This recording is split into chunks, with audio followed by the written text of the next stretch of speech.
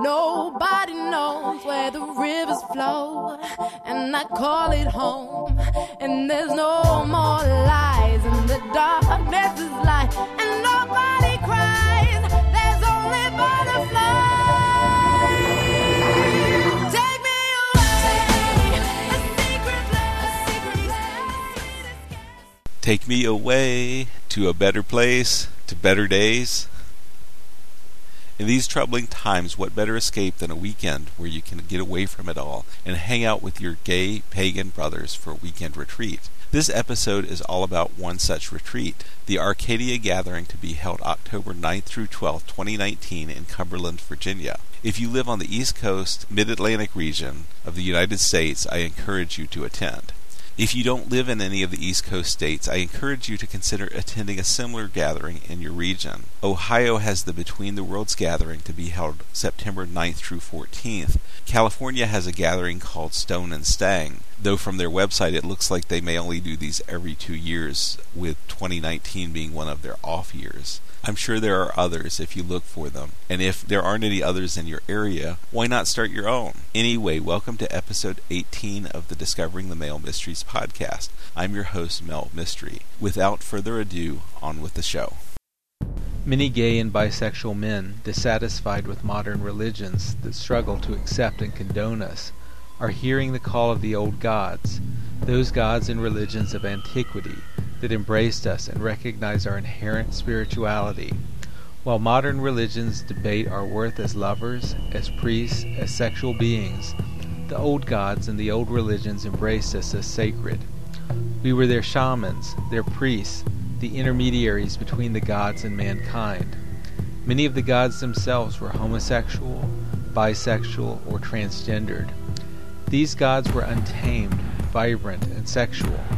Accept their call and their healing embrace. These are the Male Mysteries, and I'm your host, Mel Mystery.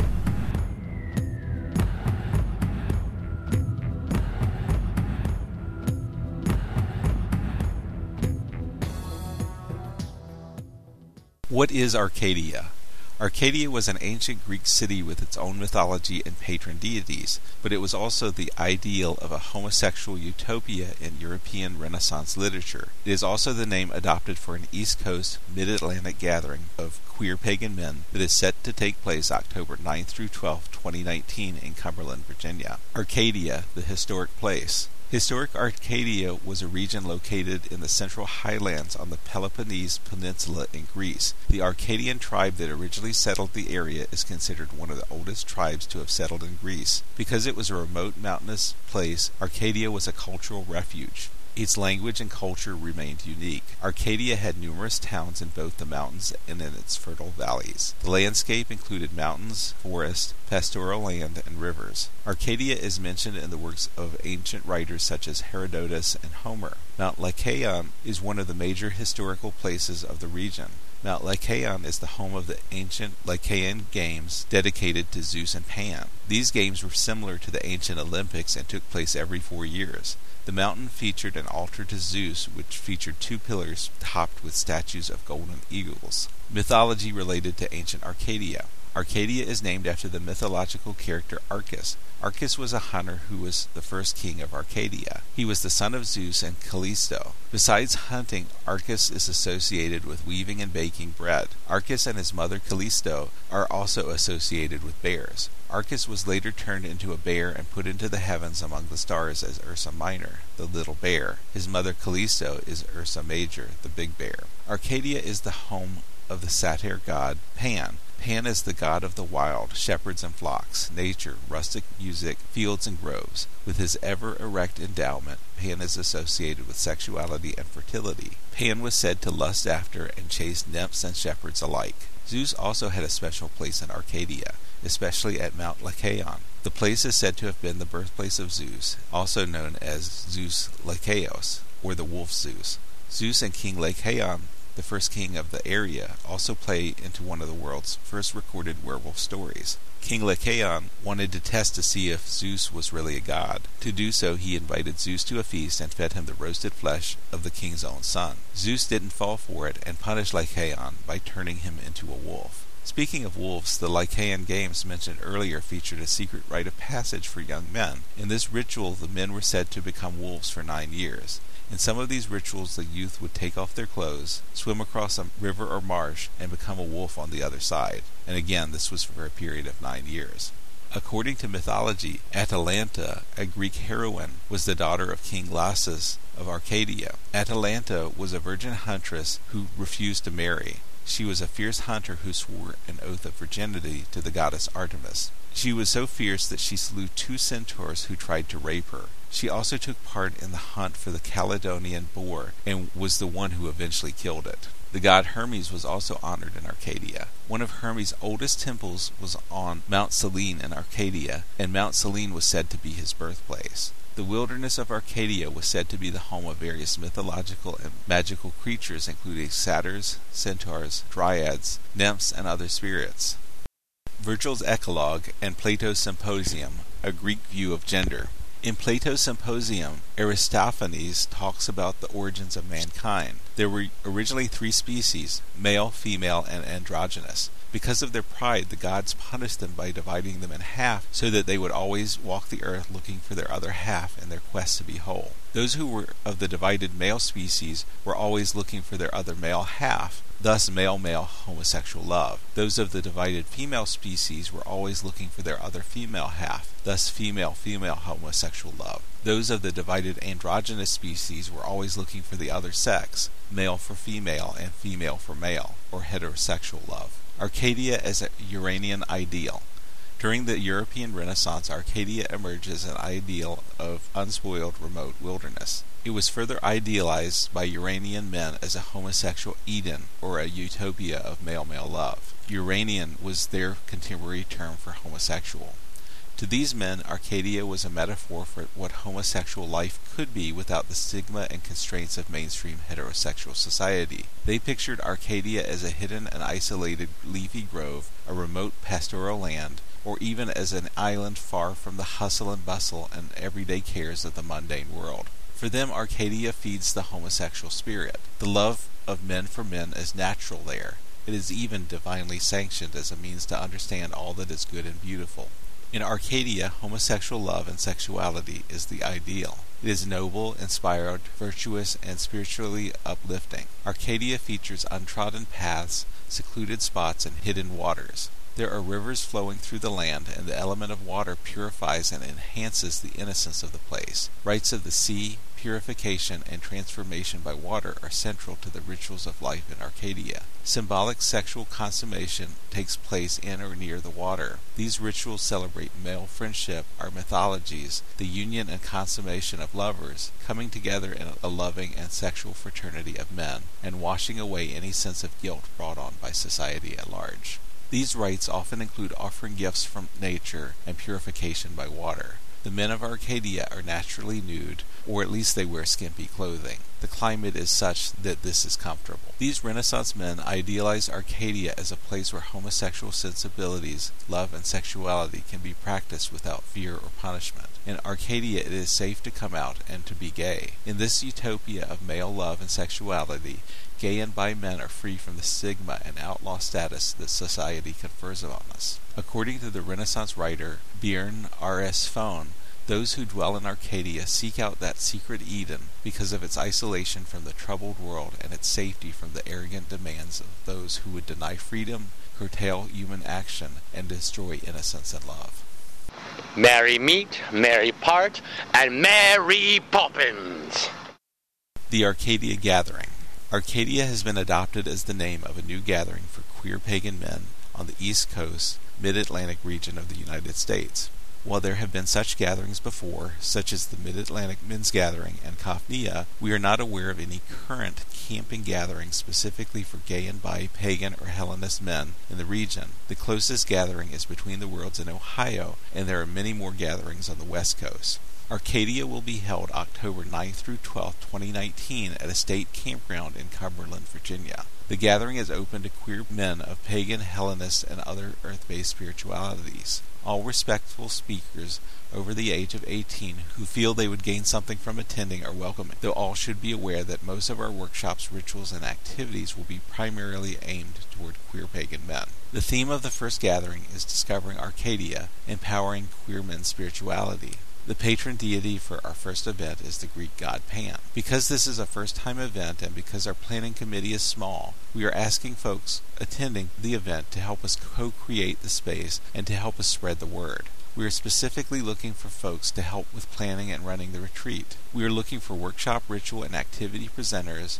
We also have a contest going on to help design our event logo. If you're artistic, please consider participating. See our website for details. We want this event to succeed, not because it is the idea of any one person or group, but because the queer pagan community sees it as something valuable and because individuals within the community are willing to step up and do their part to make it a success. For more information and to register, go to the website www.olympuscampgroundresort.com. That's all one word, no spaces, no dashes.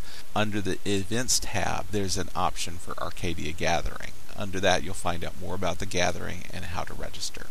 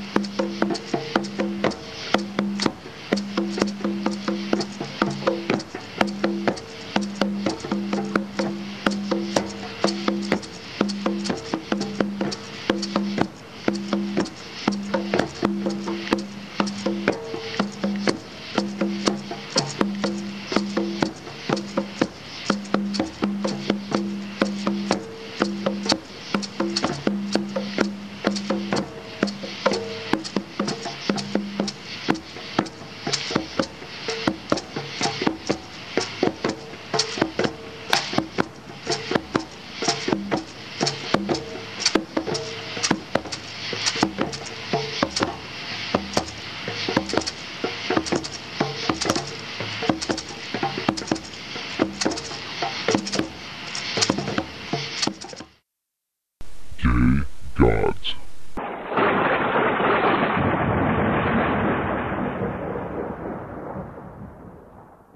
Phallic and fertility gods seem to be the favorites of many gay and bi-pagan men, whatever their paths. Many gay Norse pagans choose the phallic fertility god Freyr in their practice. Among gay druids and those who follow a Celtic spiritual path, the horned and horny god Cernunnos takes center stage. Gay Hellenists frequently revere the ever-erect satyr god Pan, or the androgynous fertility god Dionysus. Phallic worship plays into many gay and bi men's spiritual practices, especially those associated with horned phallic gods. Many phallic gods have horns because horns are representative of wild, primal virility and sexuality. It is the male of many species, billy goats, rams, bulls, stags, and others, that develop horns. These are often fully developed near rutting season. This is likely the origin of the term horny, in reference to men becoming sexually aroused. The Greek god Pan is a satyr. He is part goat and part man. He is depicted with the lower half as a goat,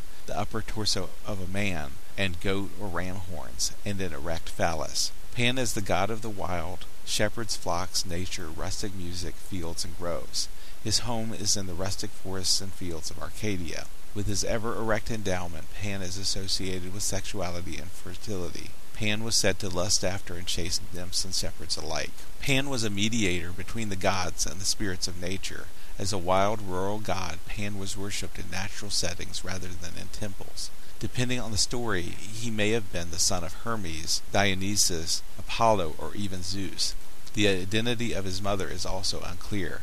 She may have been the wood nymph Penelope, Oenosis, or Dryope, among others. Pan's name means all, as in the term pansexual. Pansexuality is all-encompassing. He lusts after men and women alike.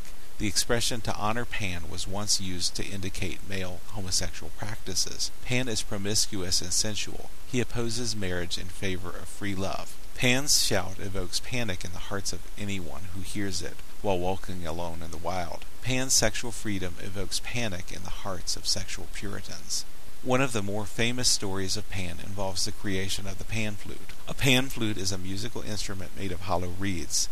In the story, Pan fell in lust with an Arcadian wood nymph named Syrinx. To escape Pan's attentions, the nymph fled to Mount Lycaeum with Pan in pursuit. At the edge of the rivers, Syrinx called out her two sisters, who magically transformed her into a reed. Not knowing which reed was her, Pan grabbed a handful and noticed that when air blew through them, it created beautiful music. Pan fashioned the reeds into a musical instrument and was rarely seen without it. Pan was so good at playing the panpipes that he even challenged Apollo to a music contest. In one version of the story, Apollo won. In another version, it was a tie. Either way, Pan's music is on par with the best Greek deities had to offer. In another story, Pan seduced the moon goddess Selene by dressing in sheepskin and drawing her down into the forest. Pan is sometimes associated with the goat constellation, Capricornus. Pan is best known for his ever-erect endowment and his sexual powers. Pan is said to have learned the art of masturbation from his father, Hermes. He taught this skill to shepherds. In the 18th century, interest in Pan received revived interest among some scholars. In the 1786 book, The Discourse on the Worship in Priapus, Richard Payne Knight puts forth the idea that Pan is a symbol of creation expressed through his sexuality. By pouring water on his phallus, the organ of generation, Pan invokes the creative power of that organ. Later on, Pan became relevant again in neo-paganism. In the 1933 book, The God of the Witches, Margaret Murray equates Pan as an aspect of the pagan horned god who is worshipped by witches throughout Europe. I'd like to close this segment on Pan with the charge of the horned god, which Pan is a part of. Listen to the words of the horned god, the guardian of all things wild and free, the keeper of the gates of death, whose call all must answer. I am the fire within your heart, the yearning of your soul. I am the hunter of knowledge and the seeker of the holy quest. I who stand in the darkness of light am he whom you have called death. I, the consort and mate of her we adore, call forth to thee. Heed my call, beloved ones. Come unto me and learn the secrets of death and peace. I am the corn at harvest and the fruit on the trees. I am he who leads you home, scourge and flame, blade and blood. These are mine, and gifts to thee. Call unto me in the forest wild, and on the hilltop bare, and seek me in the darkness bright. I who have been called Pan, Herne, Osiris, and Hades, speak to thee in thy search. Come dance and sing, come live and smile, for behold, this is my worship. You are my children, and I am thy father, on swift night wings. It is I who lay you at the mother's feet, to be reborn and to return again. Thou who thinkst to seek me, know that I am the untamed wild, the fury of the storm and passion in your soul. Seek me with pride and humility, but seek me best with love and strength, for this is my path, and I love not the weak and fearful. Hear my call on long winter nights, and we shall stand together guarding the earth as she sleeps. Oh, groovy, baby. Before I wrap up this episode, I just really want to encourage folks to attend the upcoming Arcadia Gathering, especially if you live on the East Coast in the Mid-Atlantic region of the United States. I especially want to encourage folks who live in Virginia, D.C., North Carolina, Maryland, West Virginia, Southern Pennsylvania, or Eastern Kentucky, or Eastern Tennessee. One of the reasons I've been so excited about hosting this gathering is because there really aren't any other camping gatherings specifically for gay and bi-pagan men on the East Coast. In days of old, there used to be a similar gathering called the Mid-Atlantic Men's Gathering. More recently, there was the Kofnia Gathering that was held in southern Pennsylvania, but that no longer exists. Ohio has the Between the Worlds Gathering, and the West Coast has a gathering called Stone and Sang. But these days, there's not really anything much on the East Coast. For the gathering to succeed, it really needs your support. If you've never been to a gay and bi pagan men's gathering, you're really missing out. There's just this feeling of finding home that you don't necessarily get going to a general pagan gathering that isn't gay and bi men specific, and that you don't get from going to a gay and bi men's gathering that isn't pagan oriented. You can listen to my previous podcast reviews of Kafnia and Between the Worlds to get an idea of what I'm talking about. The best way to access my older podcasts is probably through the Podbean link on my website. This is a first-time event, so I'm keeping my expectations realistic, and if you're attending the gathering, then you should too. It will probably take a few years for the event to come into its own. This year we're at a state campground, but I hope in the future we'll be able to find a more permanent home at a pagan or LGBTQ private campground. Our planning committee is small, and word has gotten out slowly, so programming will probably be fairly light and focused. We don't have any special guests this year, but we might consider those in the future. I think the big draw for this year will just be the chance to get the ball rolling, and also the chance to share ideas and experiences, and to make connections with other gay and bi pagan men on the East Coast. For many people, especially those coming from places that don't have much of an LGBTQ pagan presence, I think this event will be a great opportunity to find and connect with your tribe. I'm bored with all this trivia. Thanks for listening to today's show. For additional information, including show notes and links to my bookstore and blog, please visit my website at www.melmystery.com. That's www.melmystery.com. If you have original poetry, music, or a group or event to share, please let me know, and I'll consider featuring it on my website, blog, or in an upcoming podcast. After midnight, everyone. Time for Bloody Marys. Oh, a marvelous idea.